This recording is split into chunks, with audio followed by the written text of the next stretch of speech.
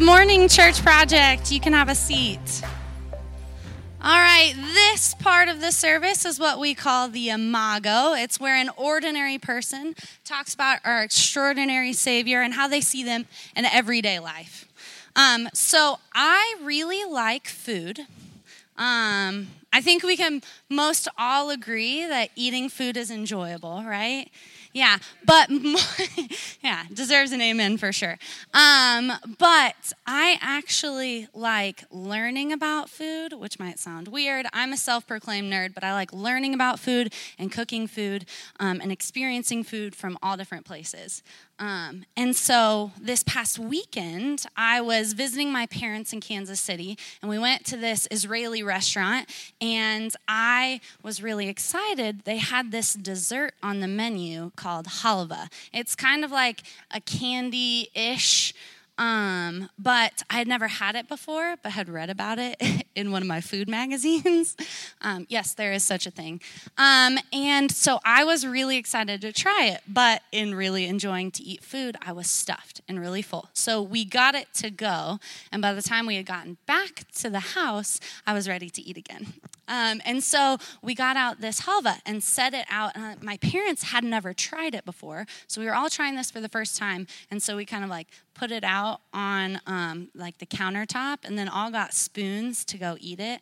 Now, if you've ever shared food before, it can be sometimes a little awkward, okay? Especially if it's really good food, because as people are like taking bites, you're sort of assessing the situation and seeing how big of bites everybody else is taking, and then like still wanting to get enough, but under the impression that you're like willing to share, even if you really want it all yourself.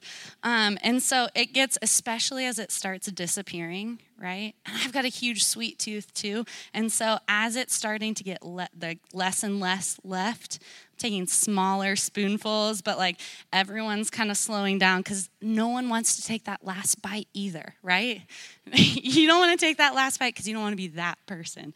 But so we're doing this, and I was just reminded of like, I think I treat Jesus like this, is trying to like savor and stretch out the time that I'll have. And so what that looks like for me is sometimes as I'm praying, I'm like, man, I don't want to pray for maybe that small thing because I don't want to waste God's attention on me on this small thing. I want to save it and savor it for when I really need it.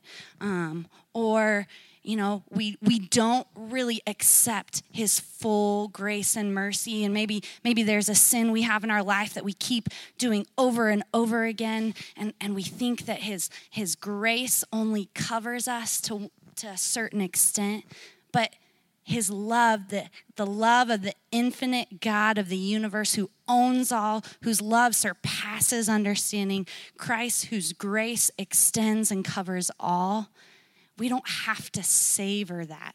It has no end. It isn't limitless. There's no end to it like the end of that dessert. So we don't have to try to stretch it out and experience just a little bit here so there's some later. We can have the fullness of Christ today and every day. And that's how I saw God in a dessert.